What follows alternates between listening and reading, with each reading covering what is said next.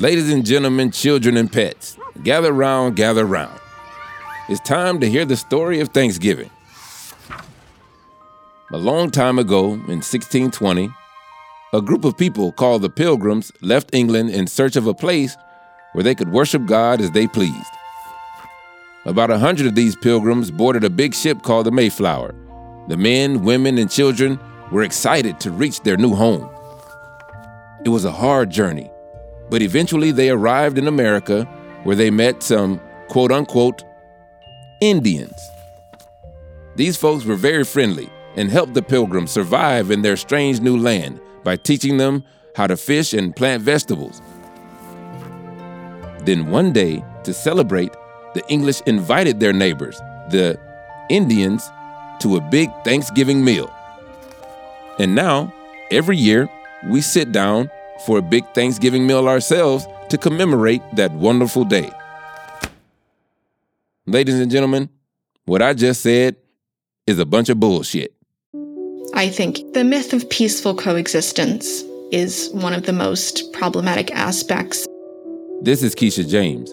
The Thanksgiving story is based on our ancestors, the Wampanoag people, but the true story is a little bit different from the legend. It absolves the Pilgrims of what they did to my ancestors, and the fact that children are indoctrinated into it at a very early age is incredibly insidious. I don't know about you guys, but I remember being in grade school and they get us to reenact the Thanksgiving meal.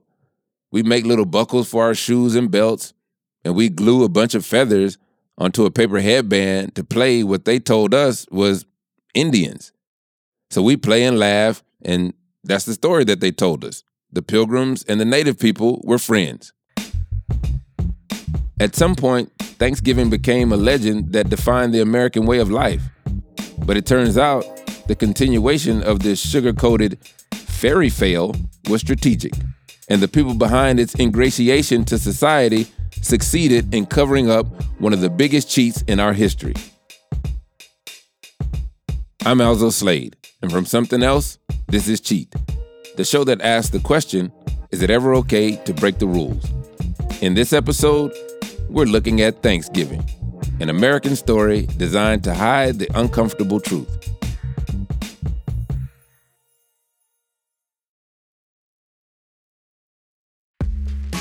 In the run-up to American Thanksgiving, people all across the country are trying to get the juiciest, most plump turkeys in the stores. It's one of the biggest holidays of the year. We've all been told the story. Pilgrims, Indians, big meal. We have it drilled into us as kids. But then we grow up, become a little bit wiser, and kind of realize that things may not be as they seem. That maybe a big friendly feast wasn't exactly what went down all those years ago. So, this is the story of what really happened between those religious newcomers from Europe and the native people who first inhabited this land. It's a story of deceit, lies, and war. It's also a story of how an entire history was rewritten by the cheaters. How a legend was created and how this legend was used as a political tool to silence an entire community. I specialize in Native American, Colonial American, and American racial history. This is David Silverman, professor of history at George Washington University in the U.S. I've been working with Wampanoag people for the better part of 20 years. And what they told me is that every Thanksgiving, it seemed as if the broader American public was at best ignoring their historical plight and at worst reveling in it. You see, way before America was even, quote unquote, discovered or even called America, it was home to hundreds of Native American tribes. As best we can tell, Native people had been in southern New England for at least 12,000 years. And to be clear, it wasn't called Southern New England then. There was no England over there in the first place. It's made up of the modern-day states, Massachusetts, Rhode Island, and Connecticut. What we now call Massachusetts is home to the Wampanoag Nation. And during the 1500s, they'd met their fair share of European explorers. But these encounters weren't exactly friendly. Oftentimes, though, violence stemmed from Europeans seizing Native people. Now, sometimes they kidnapped indigenous people because they intended to bring them back to Europe for training as interpreters and guides for future voyages. That was bad enough. At other times, Europeans seized on Native people in order to transport them back to Europe for sale into slavery. It got worse for the Wampanoag in the aftermath of these encounters, when thousands of them started dying. Native people suffered wave after wave after wave of these terrible diseases. The Native people were terrified. They had no idea what was killing them. All they knew was that one by one, their people were dying horrible deaths. We're talking about terrible diseases like smallpox, the plague. It was devastating. The Wampanoag called the period of time between 1616 and 1619 the Great Dying because they lost so many of their people. We're suffering through a modern-day COVID pandemic, which has wiped out a fraction of 1% of the population and has thrown our society into convulsion. Now imagine how we've been feeling over this pandemic, but much, much worse for the Wampanoag because they didn't have any real understanding of what this disease was. They lost somewhere between half and 3/4 of their population, which is a loss of population that for modern day people is inconceivable. And believe it or not, that wasn't their only problem. Their dwindling population leaves the Wampanoag vulnerable to their rivals, the Narragansetts. The Narragansetts then took advantage of this situation. The Narragansetts, who live just to the west of the Wampanoag, they haven't been as affected by disease like their neighbors because they didn't have much face-to-face interaction with these outsiders. So by 1620, the Narragansetts had become a major threat. And the Wampanoag, of course, they can't have that. They need a way to shift the power balance back to themselves. Then one day, everything changes for the Wampanoag. In November of 1620, a 3-masted merchant ship arrives in Cape Cod. And it was carrying roughly 100 passengers plus crew. Men, women, and children. These passengers were Puritan separatists from England. They'd separated from the Church of England in order to follow what they considered to be the true faith.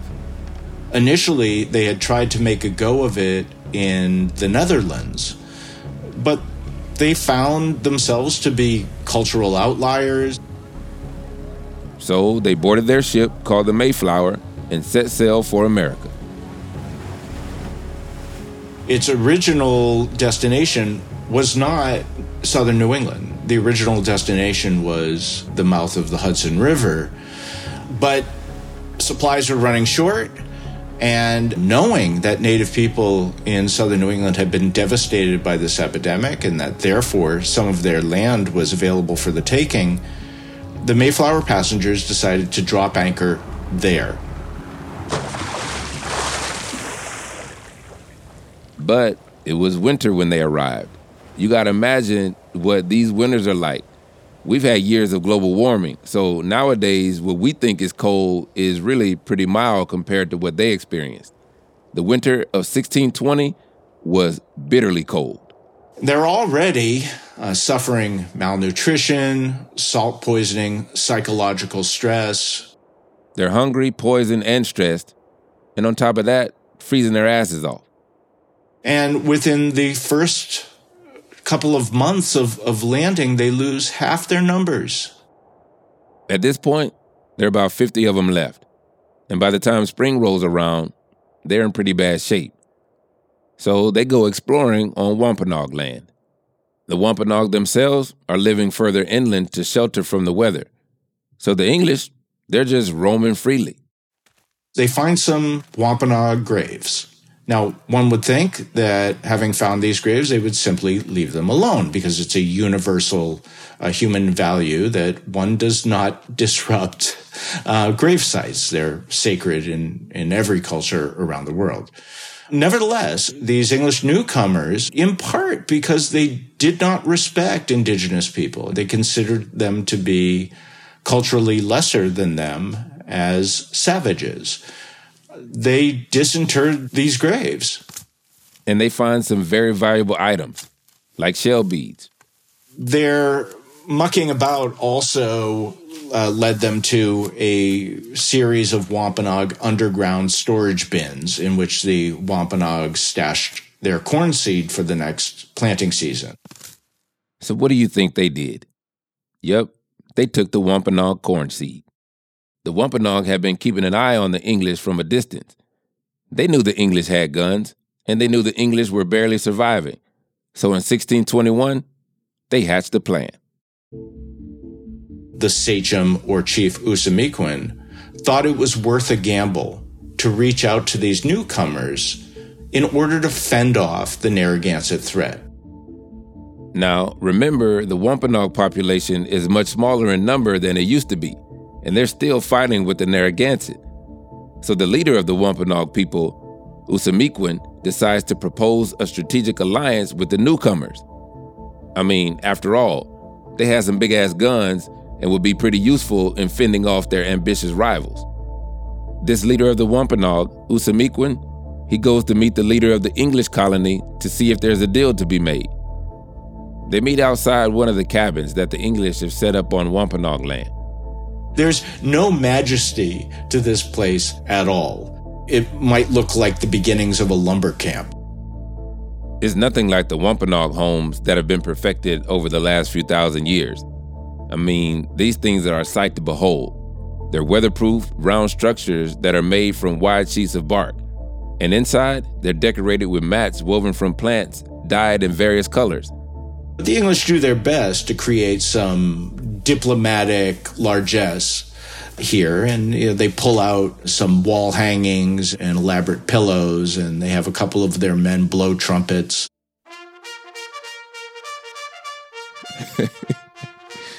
So they try to make these dinky little cabins seem fancy. And once they're done tooting these little trumpets, Usamiquin and the leader of the English, John Carver, meet. We don't know all that much about John Carver, except that he is the leader of a community that is on the brink of dissolution. He's a man of deep, abiding faith. We do know what the English think of Usamiquin, though, because they wrote about him in their records. They said he was a strong, lusty man, which is to say a man full of vigor. And through the strained translations of the Wampanoag messengers and their own deductions, they established that he's a respected leader. Native people paid him rapt attention whenever he spoke. He conducted himself in diplomatic settings with dignity. Naturally, John and Usamiquin are wary of each other. They lay down their arms and they try to sweeten each other up a bit with some gifts. They offer Usamiquin some strong drink.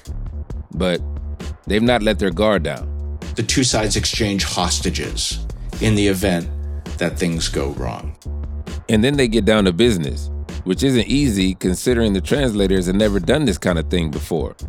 They do reach an agreement that they will defend one another and trade with one another. The bottom line of it is you protect me and I'll protect you. It's the beginning of a decades-long alliance, but an uneasy alliance.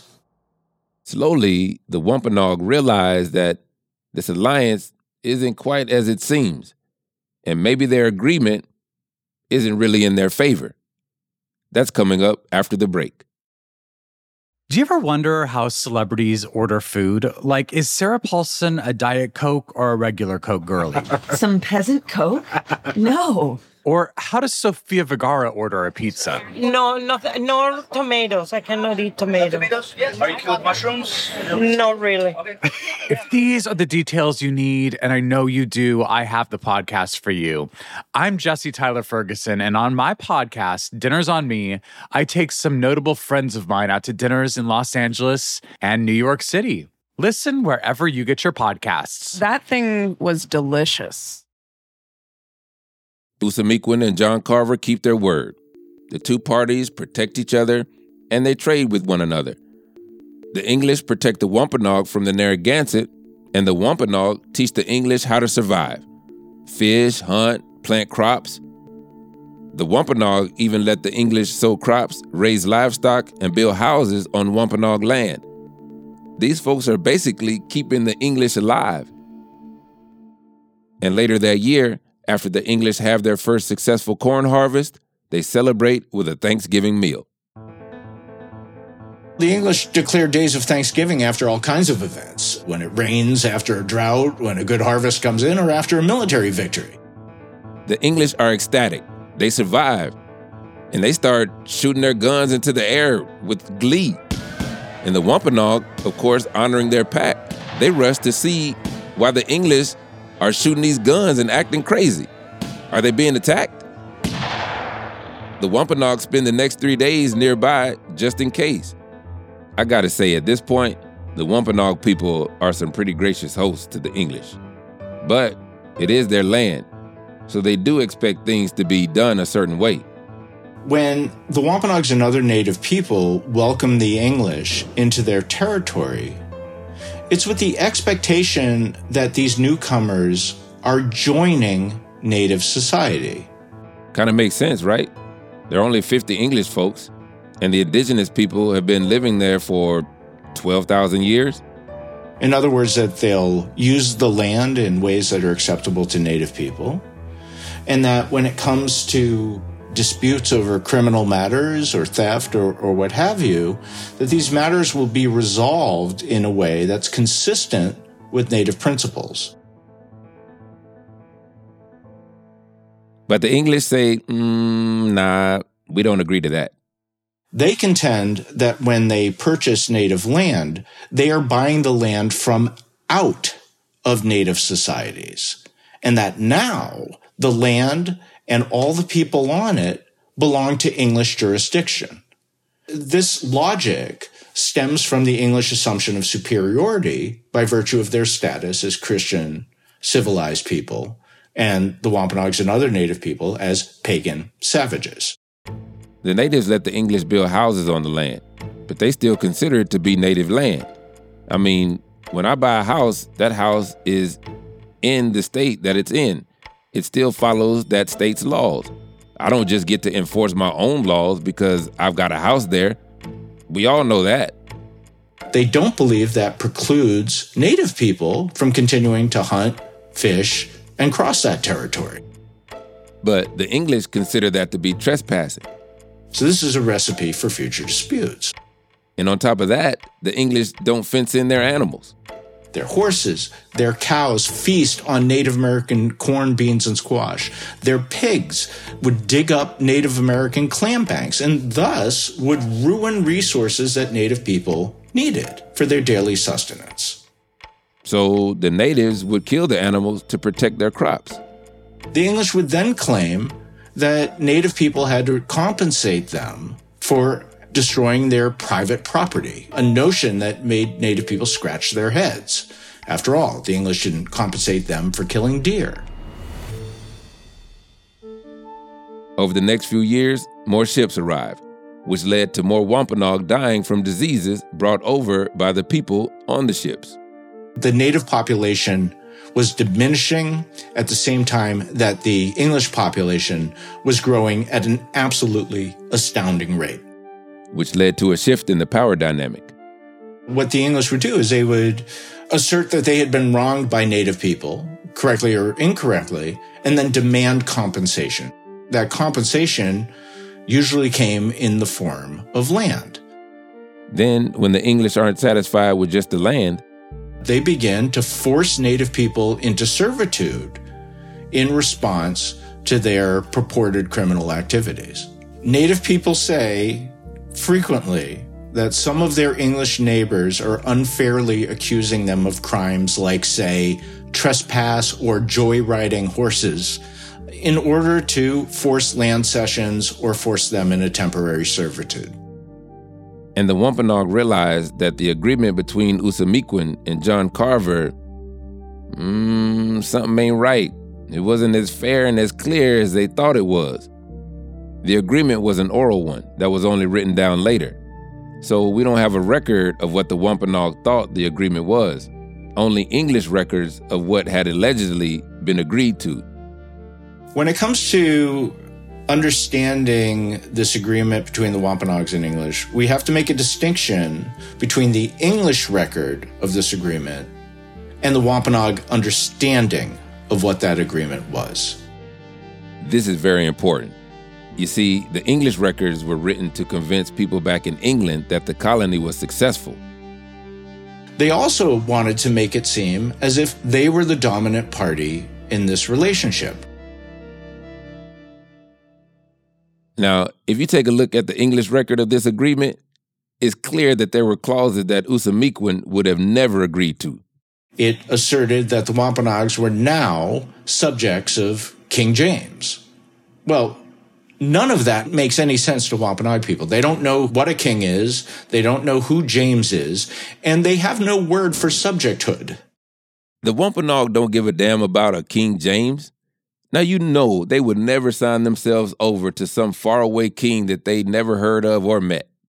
The English agreement says that if the Wampanoags commit any crimes against the English, they will turn over those wrongdoers to English justice.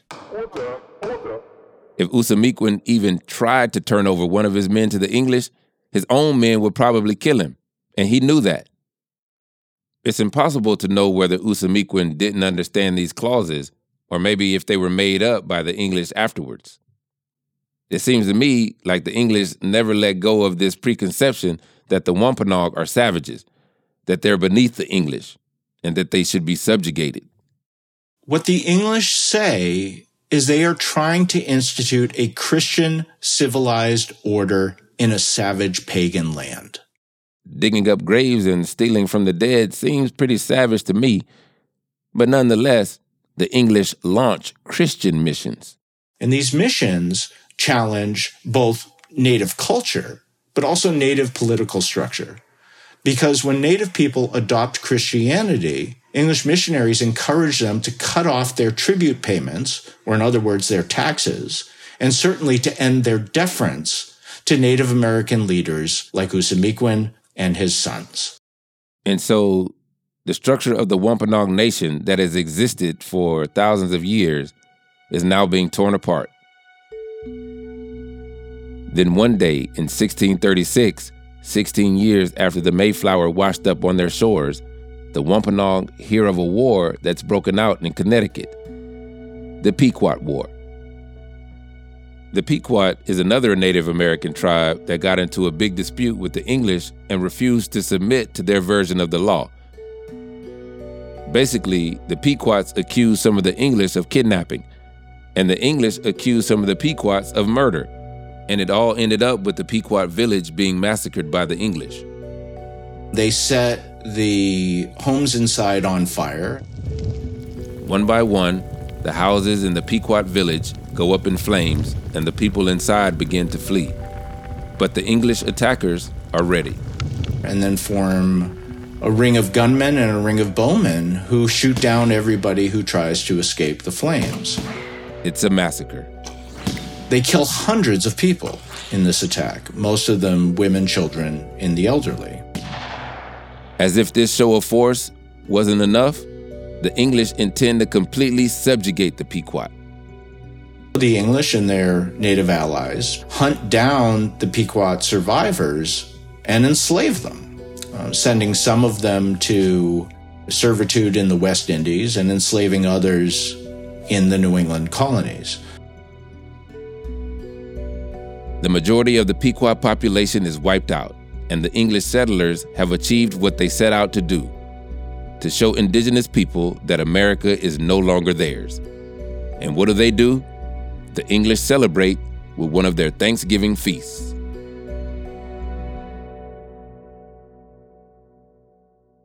Over in Wampanoag country, the natives realized that these newcomers, who were once on the brink of death and couldn't survive without help, are now strong enough to wipe the Wampanoag out like they did the Pequot. A critical mass of Wampanoag society finally concludes that it was time to expel the English from native southern New England. Remember Usamiquin, the Wampanoag leader who signed the deal with the English? Well, his son Pametacom, or King Philip, as he's known to the English, is now in charge. And he decides that the Wampanoag have had enough. He tells the lieutenant governor of Rhode Island his people are ready to go to war with the English. He said, when my father met your ancestors, he was like a great man, and your ancestors were like a little child. And though he was stronger than you, he gave you land on which to plant, he protected you, and taught you how to live in this land. And now here we are, 50 plus years later, and you're like the great man, and we're like the little child. And yet, you haven't returned our largesse. You're ungrateful guests in our country.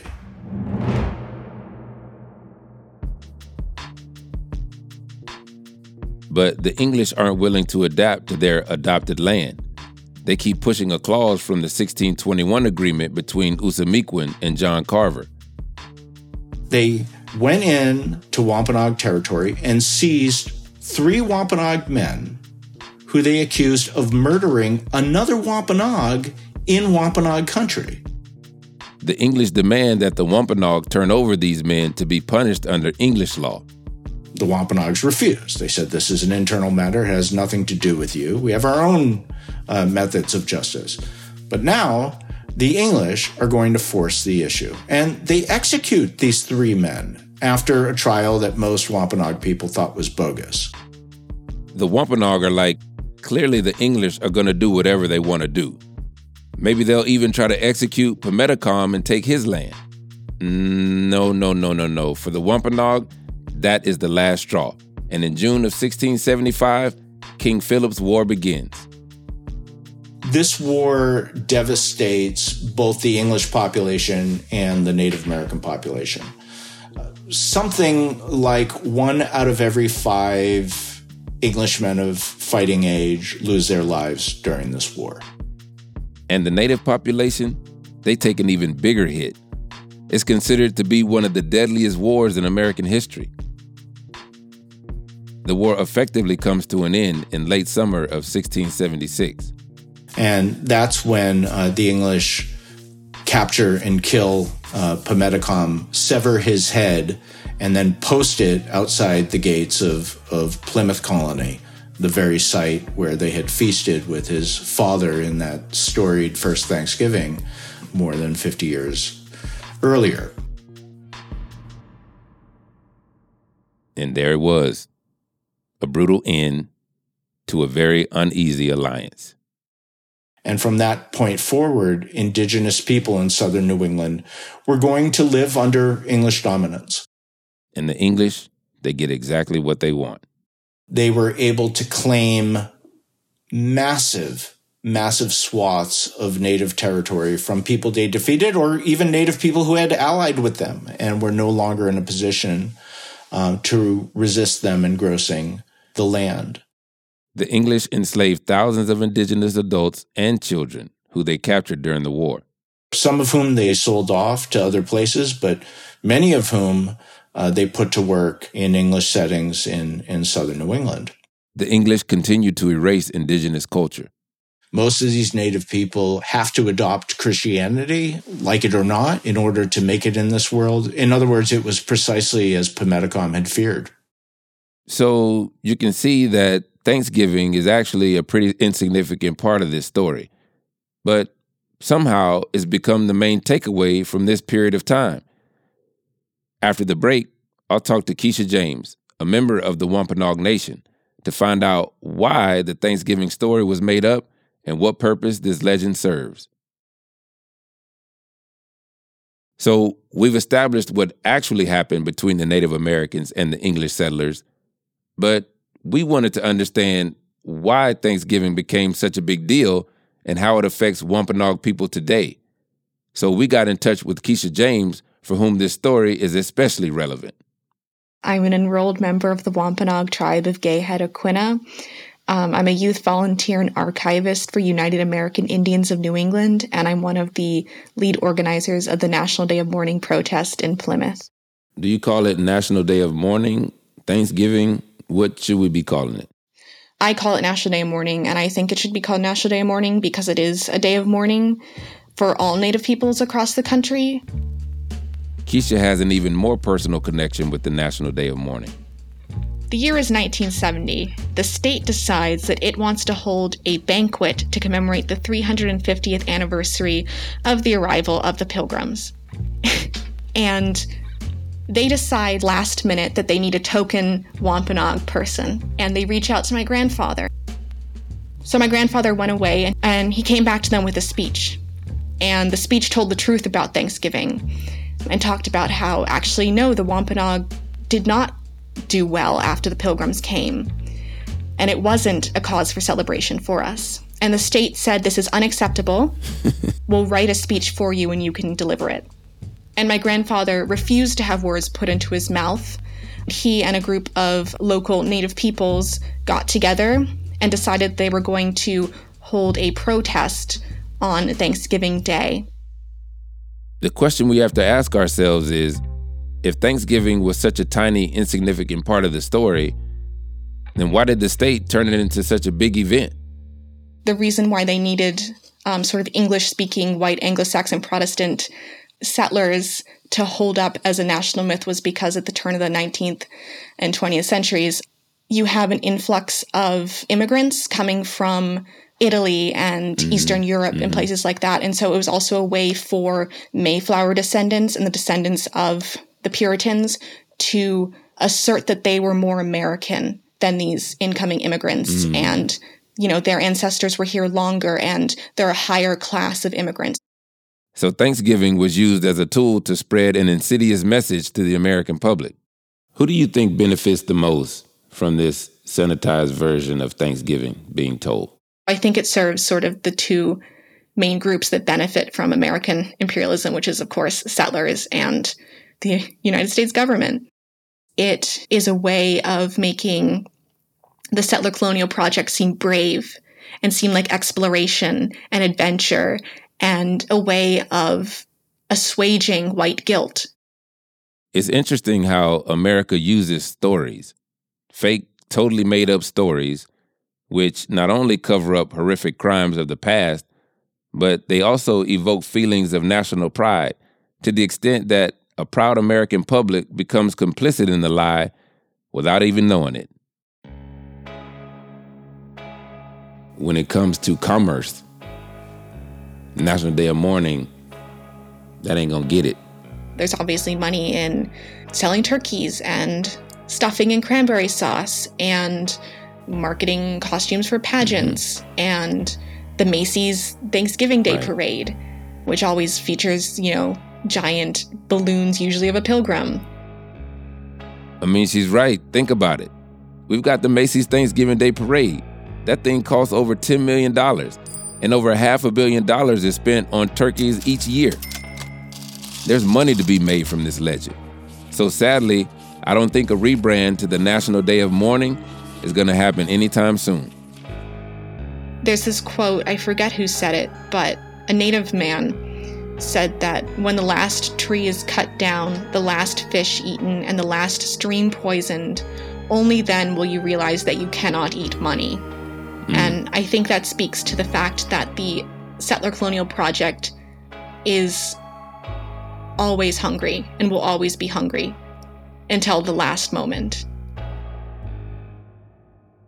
The actions of the English still affect the Wampanoag people to this day. The biggest thing that still affects us today is land and the fact that we don't have it. So I can only speak for the Oquina Wampanoag. Our homelands are Noepi, which is Martha's Vineyard, as well as surrounding islands. In 1987, we received something called federal recognition, which means that the United States government recognizes us as a sovereign nation within the United States. But in order to receive federal recognition, which is crucial for federal funding and access to the Indian Health Service and things like that, we had to give up our claims to the majority of the land of Martha's Vineyard, and we were given a pittance. And so we're forced to grapple with the issue of what does it mean to be a sovereign nation without land. Yeah, because that's not really sovereignty, is it? Plus, we're so tied to our land and our cultures that essentially the colonists took away an ancestor and a relation of ours. A whole lot of damage has been done, and the impacts are still felt today. So you got to wonder, what could possibly be done to repair this cheat?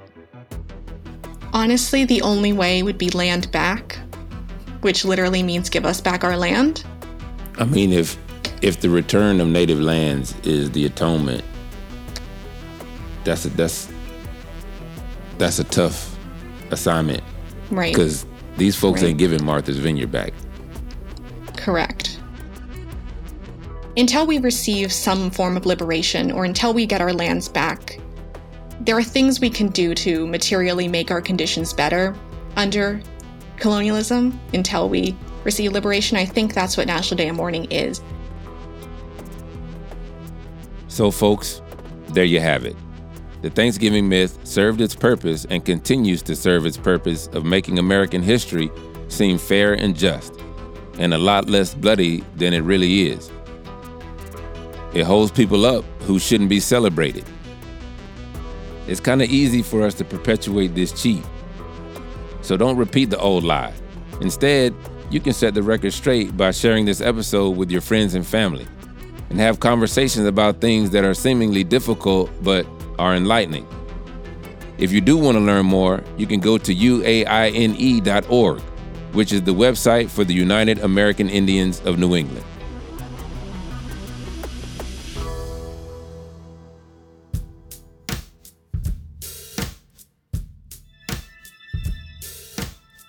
Hey folks, thanks for listening. Just a reminder to follow Cheat wherever you get it. And please do leave a rating and a review if you like what we're doing. It helps other people discover the show. And of course, we want more listeners. Also, if you want to listen to the show without the ads, you can subscribe to Cheat Plus. It's like Cheat, but better. It's just $2.99 a month, or if you're in the UK, £2.49. And you get all of this without having to listen to those annoying commercials. Just go to Apple Podcasts and hit subscribe instead of follow. You can try it for free now. Next time on Cheat. He asked me if I'm aware that my husband is being investigated for espionage. And talk about being able to you think you could be knocked over with a feather. I said, what? You know, Michael might be a lot of things, but involved in espionage? Cheat is written and presented by me, Alzo Slade. This episode was produced by Mira Kumar. The executive producers are Lizzie Jacobs and Tom Koenig. The series editor is Ennis Bowen. The original idea for this show was developed by Tom Fuller. Engineering, sound design, and scoring by Martin Peralta at Output Media. Our design and visual team is Emma Lansdowne and Sarah De La Rue. Our production coordinators are Jennifer Mistry and Iker Egbatola.